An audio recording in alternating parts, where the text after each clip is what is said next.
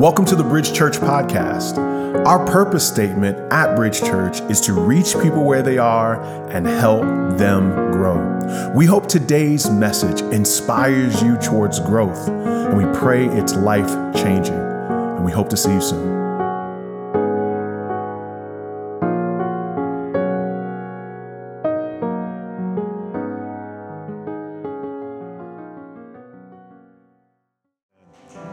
Well, we thank you for continuing on with us in this series through the book of James. James, earlier on in the book, deals with the issue of trials. So we talked about that a couple weeks ago. Last week, Pastor Rasul dealt with the issue of wisdom. But now, the interesting thing about trials, the same Greek word for trials is the same Greek word for testing. Or rather for temptation. And so we know that temptation and testing are two different concepts, but it's the same Greek word. We could say that they are two different sides of the same coin. In many ways, God is testing you so that he could see you produce fruit. And in the same way, the evil one is tempting you so that you might fail. We can say easily in here that everyone's going to go through trials. We know that no one is exempt from trials. We know that many of you have gone through trials and you've worked through trials. But if it's the same coin, but a different side, same word, different context, then I could say the same thing about temptation. That we've all been tempted, amen? That we're working through temptation and that we've had things that we've fallen based upon temptation. Temptation is powerful. It wouldn't be temptation if we didn't want it, amen? And sin wouldn't be interesting if it wasn't good to us, if we didn't like it. And so temptation oftentimes can be so powerful that we can get ourselves to think the temptation that I have is so intense that there's no way I could have victory over it. There's no way that I could succeed. One of the things that from our human condition we can't help ourselves is that when we have temptation, we have a tendency to shift the blame from my own responsibility to something else outside of me.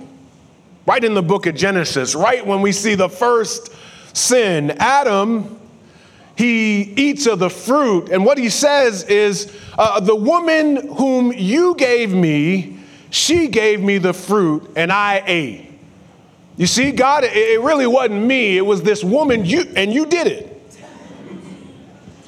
And if you hadn't given me this woman, I wouldn't be in this situation. Another way of putting it is, God, this sin is so overwhelming, you must want me to sin. The urge is so strong, it must be obeyed. Interestingly enough, Eve, right in the next verse, says, the Lord God said to the woman, "What is this that you have done?" And the woman said, "The serpent deceived me." And what she's saying in essence is, the devil made me do it. I would not have done it if the evil one hadn't beguiled me and got me to do what I shouldn't have done. If the devil wasn't around, I wouldn't have done it. God, if you hadn't given me this woman, I wouldn't have done it. All of these people have a tendency to shift the blame. And these are the first people. These are our ancestors. And their blood is in our blood. And we have a tendency to do that too. The drunkard, person who is overwhelmed with drinking, says, I drink because of my problems. And if my problems weren't this way, I wouldn't drink. Instead of saying, I have a drinking problem that I need to take responsibility over. You know, there are people who, they blow up And their emotions explode and they say, I've always been this way. And if the situations weren't like that, I wouldn't be this way. Instead of saying, I need to get my emotions under control.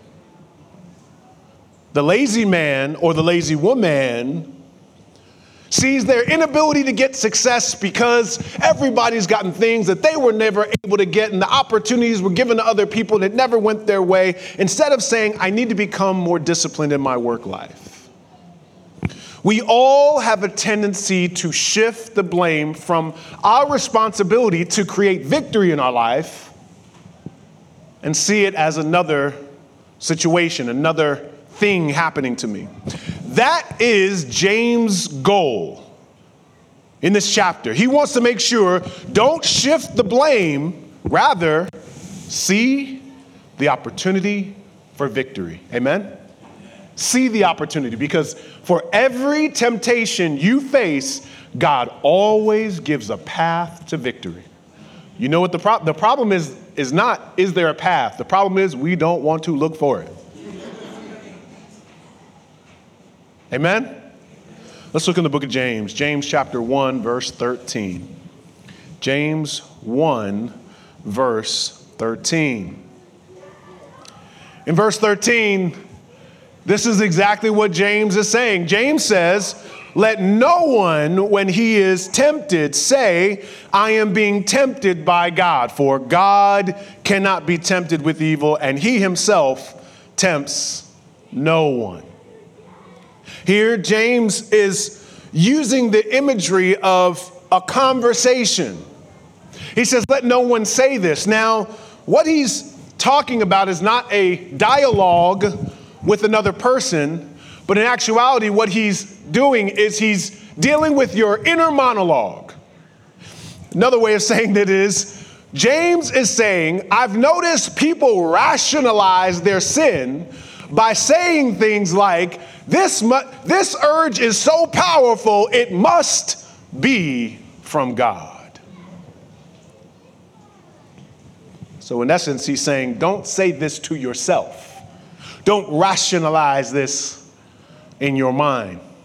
There were some rabbis that even taught that evil impulses have been created by God, and since God created the impulse, your impulses therefore should be obeyed. In the book of 1 Corinthians chapter 6, verse 13, Paul the apostle is dealing with the sexual promiscuity in the Corinthian church. And one of the things he does is he quotes one of the authors and the philosophers of that day. One of the things they would say is, food is for the stomach and the stomach for food. Now, the imagery that they're saying is you have a stomach, and when you get hungry, what do you want? You want food. So that urge to have food must be satisfied. And when you satisfy that urge, that's a good thing. If you have an urge, you must fulfill it. That's what the philosophers of that day would say. And Paul would later go on to clarify that not all our urges should be obeyed. But that's what our culture says too. That's what they said in Corinth, but that's what they say now. If you've got an urge, it must be satisfied. If it feels strong, it must be obeyed. All your impulses need to be validated. And the stronger the current that you feel, the more God must have put it in you.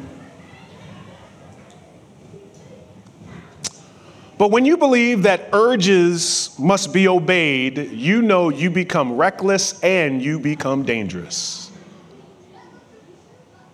I said that again. And you know people that like this. You know people that just do it because they feel it and their lives are a mess.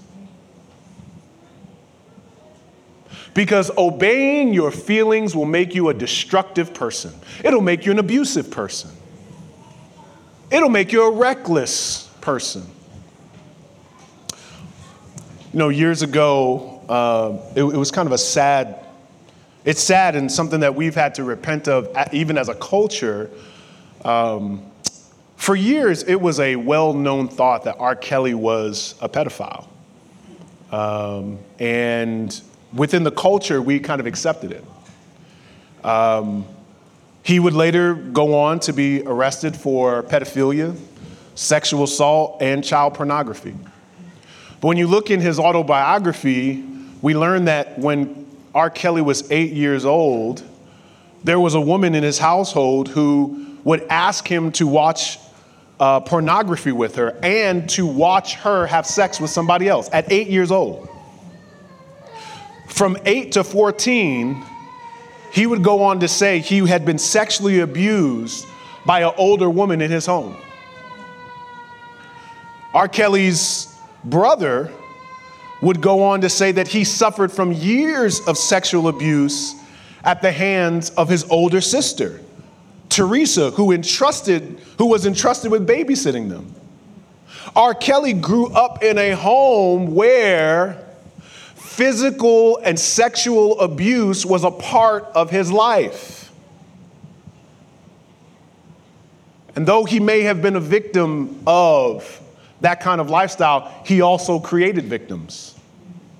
They would say in a memorandum of the prosecutors that convicted R. Kelly of his crimes, this is what they said. Listen, Robert Kelly is a serial sexual predator who, over the course of many years, specifically targeted young girls and went to great lengths to conceal his abuse of minor victims. To this day, and even following the jury verdict against him, watch this, Kelly refuses to accept responsibility for his crimes. To the contrary, Kelly brazenly blames his victims and argues that his abuse of 14, 15, and 16-year-old girls was justified because some of his victims, as minors, wanted to be pursued as romantic and wanted a sexual connection with him. What they are essentially saying is, R. Kelly will never accept that he committed a crime. Why? Because he told us.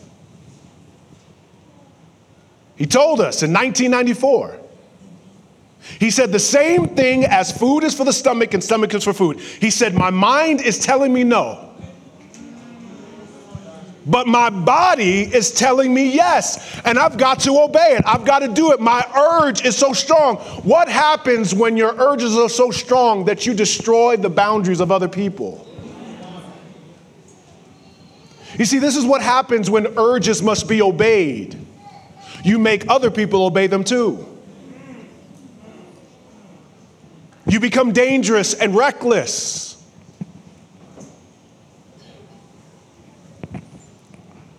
And everything in our culture says if you feel it, do it.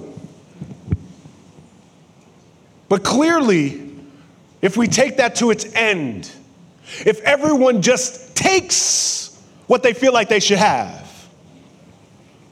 we already know some of you are in a financial mess right now because of your financial impulses. There's just things you like, I should, and that means I will. And your bank account is like, stop. Emotionally, some of you believe if you get real angry on the inside, we all need to know. And you've done that so long that you think it's a good thing that people are intimidated by you. When really just people don't feel like dealing with you. When you obey financial, emotional, or sexual impulses, you become reckless, dangerous, and you miss out on what God has for your life. So what many of us are trying to do is we're just trying to keep it in a cage, just on real small, so that no one knows. We try to have some manageable impulses. I got about 3 or 4 impulses nobody knows about. But over time, impulses and urges grow. So the first key is not to rationalize them. Another way of saying it is to call sin, sin. We rationalize. We say, this is who I am. I was created this way. I've always been this way. People know me this way. Or we just say, I'm too corrupted. I can't defeat this. I just always find myself in this situation, so there's no path to victory. Or we say the conditions that I'm in are just clearly putting me in spiritual deficit, so this is what God must want from me. Because clearly I fall so often in this area, emotionally, socially, sexually, financially. God must want this for me. Somebody say amen. Amen. Talking about temptation this Sunday, it got real quiet. It's like, people shifting their eyes. Talk about it. We're going to talk about it. What is James saying? Temptation can feel so strong that you think God did it. Temptations can feel so strong, they feel God endorsed. So this is why, on the back end of this verse, James therefore clarifies God's character. So he says, first of all, don't rationalize in your head that God must be tempting you. But then he says, look here in verse 13, the back half of it, God can't be tempted by evil, with evil.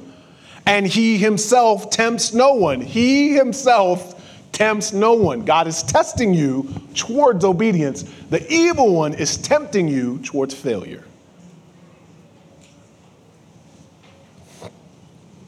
God is, therefore, aware of evil. He's aware of temptation. He's aware of the evil one. But God and evil live in two different realms. God is not persuaded by evil. He's not tempted by evil.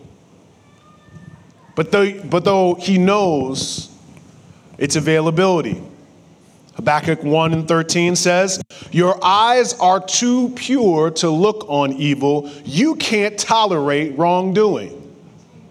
Now, I don't have time to go into this, saints, but God is holy. And there's no one like him. God does not want you to sin. He doesn't put sin in front of you so that you might sin.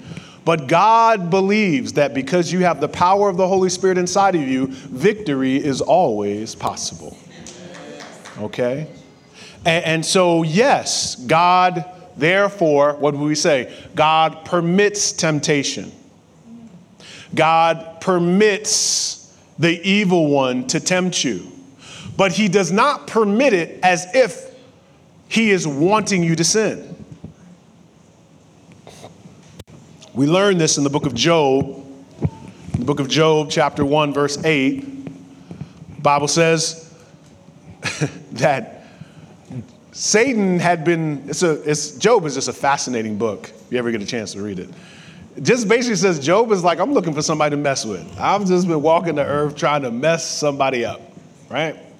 And the Lord has this conversation with Satan. And this is what he says. Now, notice, the Lord said to Satan, have you considered my servant Job? There is no one on earth like him. He is blameless and upright, a man who fears God and shuns evil. Now, you got to see what just happened there. The evil one is looking for someone to tempt. And the Lord says, have you checked out Job? Go get him. But what does he say after that? Does he say, because I know he's going to fall? He lifts up the character of who he potentially will be. When we think God can be tempted, we think Job went to Satan. God went to Satan. Satan went to God and went up to God and be like, yo, I've been checking Job out. And I feel like he'll fail. Give me a chance and I'll take him out. But Satan did not present Job to God. God presented Job to Satan. Does anybody understand what I just said to you? That means that the temptation and the test you've been hand selected for. And you've been hand selected based upon your potential for victory, not failure. You have never been put in a failed situation. You know, when I played football, I played on some failing teams. In high school, I won a lot in high school, praise God. I don't want to brag. But I got to college, we stunk. We were not good at all. And it was like every game we failed. And I was like, we can't win. We're just not going to win today. We're not going to win with this team. And and one of the things that I realized that I didn't realize in high school is that failure is a culture. Losing is a mindset. We lost before the game started. And what I'm trying to tell you is if you don't read this verse right, you will think Satan said, hey, look at her. Let me at her, because I know I'll get her to fail. When God says, hey, look at her, I know she'll have victory. You got to know who started the conversation. You got to understand who is. So the main thing is that you just got to get the image out your mind is to presume that God and Satan are on some kind of equal plane. Like they're on some boxing poster where God's like, yeah, and then Satan's like, put them up. And they're like this. And they're in two different sides of a ring. Listen, Satan is not in the lead. He's on a leash. He's on a leash. That's God, little Satan. Look what happened here. Come here, baby. Come here. Go mess with him, okay? And then tell me how it goes. He's not in the lead. And when you believe he is to be obeyed, you think he's in the lead. And the temptation that you experience, no matter how intense it feels, it has never been intended to be for your failure. God did it. God put you in that situation. I know it don't feel like it because you ain't thinking about the Lord. You know what I'm saying? When you're about to sin, the last person you think about is Jesus. Yeah. But God is setting you up. And you're going to have to learn how to grow in obedience. Now, we're going to talk about more of this next week when we talk about how sin grows in our life through our desires. We're going to talk about that. But there's a promise the word gives us. Now, so what I'm trying to tell you is God sets you up for victory. And 1 Corinthians chapter 10, verse 13 gives us a picture of that. 1 Corinthians chapter 10, verse 13 says, "No temptation has overtaken you except what is common to mankind. And God is faithful. He will not let you be tempted beyond what you can bear. But when you are tempted, he will," say he will. He will also provide a way out so you can endure it. That's what we call a promise, saints. That's a promise. Now, let's as we land the plane, let's look at this verse and unpack it. Because we're trying to understand God's character. How much temptation? No temptation. Look at the power of that verse. There is not a temptation that you've ever faced that God has not set you up for victory. No temptation. No temptation. No temptation.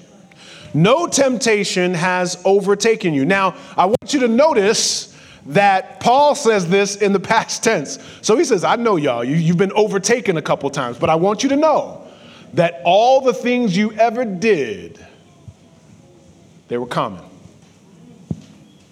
So the first thing is, Paul covers all the temptations when he says no temptation. Amen. But then he says, any temptation you have ever faced, it's common. What is one of the evil one's greatest lies? One of his greatest lies is you are going through something unique. And because you're in such a unique situation, no one should know. So keep it quiet, because if they find out, they're going to have you arrested for just being crazy. You understand? You have such a, this thing you're going through. When people find out, they're actually going to look at you as if it's uncommon. Paul says, no, what you're going through is common. Temptation is common.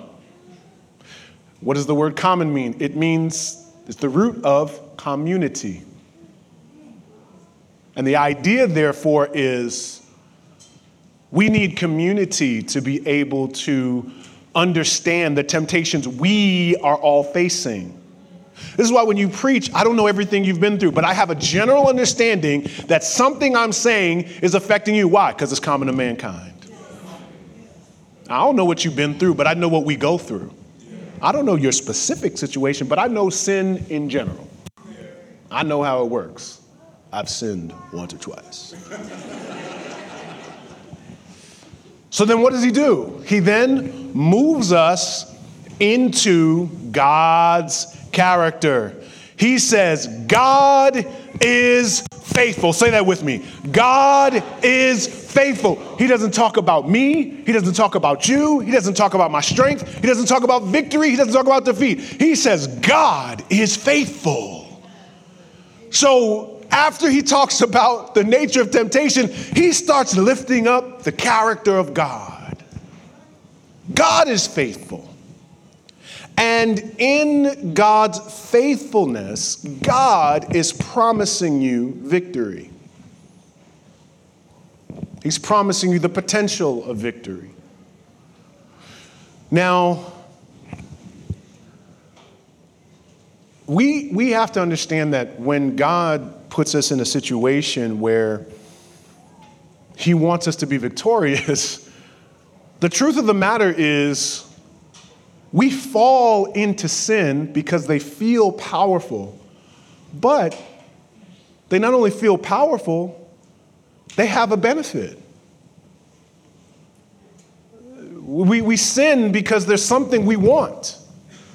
And generally we sin because we want to break the boundary that God created to get what we want. And Satan says, I'll give it to you.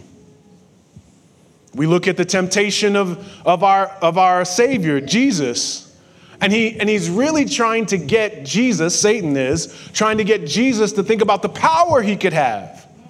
But he's essentially saying, break the boundaries God created to get what you want. So here's what I want you to think of. You have to think of temptation as Satan's promises. He's promising you something. And it's very important you look at temptation that way. When you're alone at night and you're tempted to say something, watch something, do something, you're actually wanting to experience the promise of the evil one. It's a promise. You can feel good. You don't have to listen to them people. Go off. Yeah, just go off. He's promising you a good feeling, a rush, a burst of energy. And far too often, Satan's temptation promises feel more tangible than God's peaceful promises. They're just right there. It's right there. I can do it, I can say it, I can feel it right now.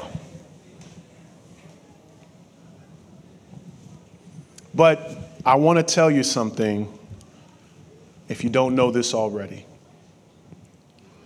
Satan's promises are always followed by pain. And if not pain, regret. If not regret, confusion. And if not confusion, doubt. What I'm trying to say is sin feels good in the moment, but it always comes with a receipt.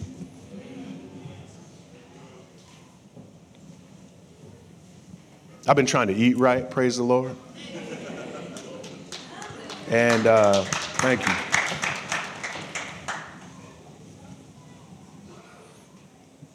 I don't know why we decided to have Chick-fil-A at our men's time. I don't know why. I don't know who thought about it. That person should repent. During a 21-day fast. Who thought of that? But God was faithful.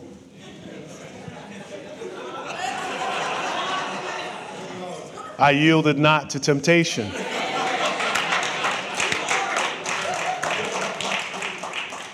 In here. But one of his minions brought Chick-fil-A home to my house. And I had preached the word yesterday. I was famished. I was hungry. And it was the spicy one. And it was just looking at me, and it said, "You deserve this." And so I ate. Oh, and it was good. But what's crazy is that my body is used to like broccoli and cauliflower and like blueberries. Like somebody asked me, like, have you taken Ozempic? I was like, I've been taking vegetables, praise God. I'm on that. My body's so used to eating a certain way that even though it's good, it doesn't feel the same way in my body anymore. My appetite has been changed. But that Chick-fil-A tasted good for like 10 minutes. But then my stomach, my body was telling me no. Right?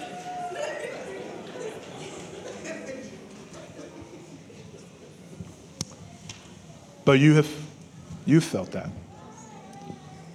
And I want you to get that word picture. The next time you are tempted, don't think of it as something for you. Think of that there's someone behind the temptation making you a promise.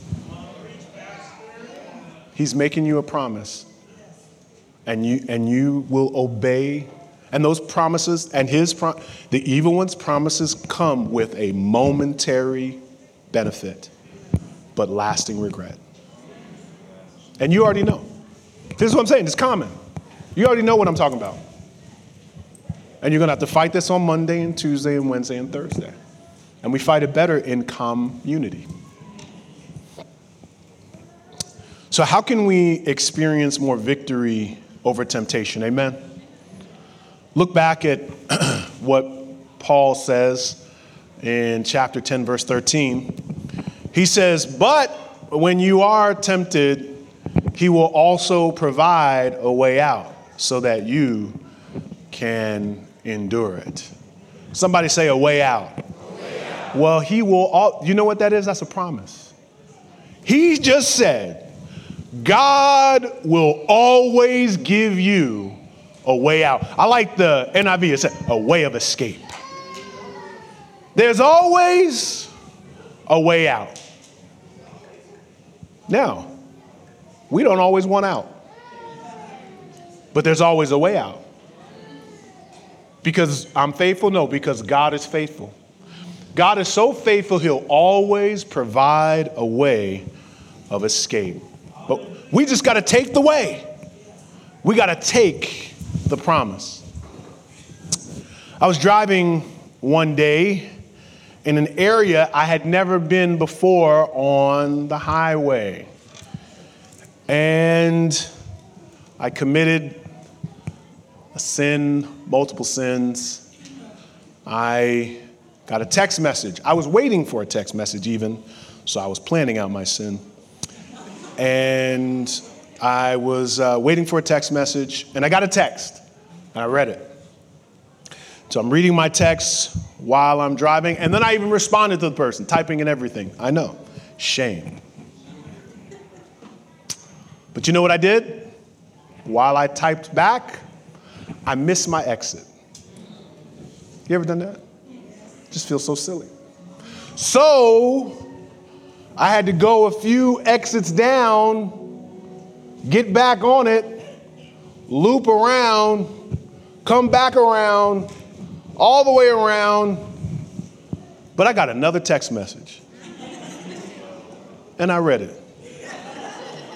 And I responded back. And guess what I did? I missed that same exit. And I just felt like a fool.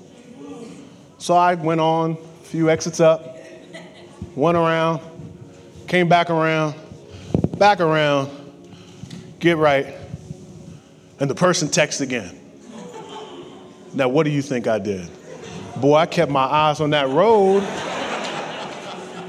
because I didn't want to miss it. I want to give you 3 points from that analogy.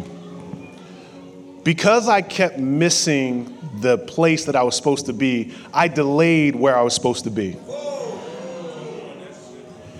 Sin is delaying your progress.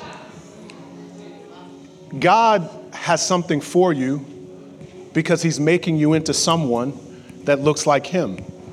There are opportunities you'll never experience because you are living in a state of sin, and he needs you, he's calling you to live a life of righteousness. You are delaying your progress. Every time you say yes to Satan's promises, you are delaying the progress of God in your life. Now, he's good. He's faithful. He'll endure with you. I'm just trying to say that you're slowing down who you could be when you say yes to his promises. The second part of that I want you to take from that analogy is, remember I had to go around, way around. But at least I went back around. I just had to go a few exits up.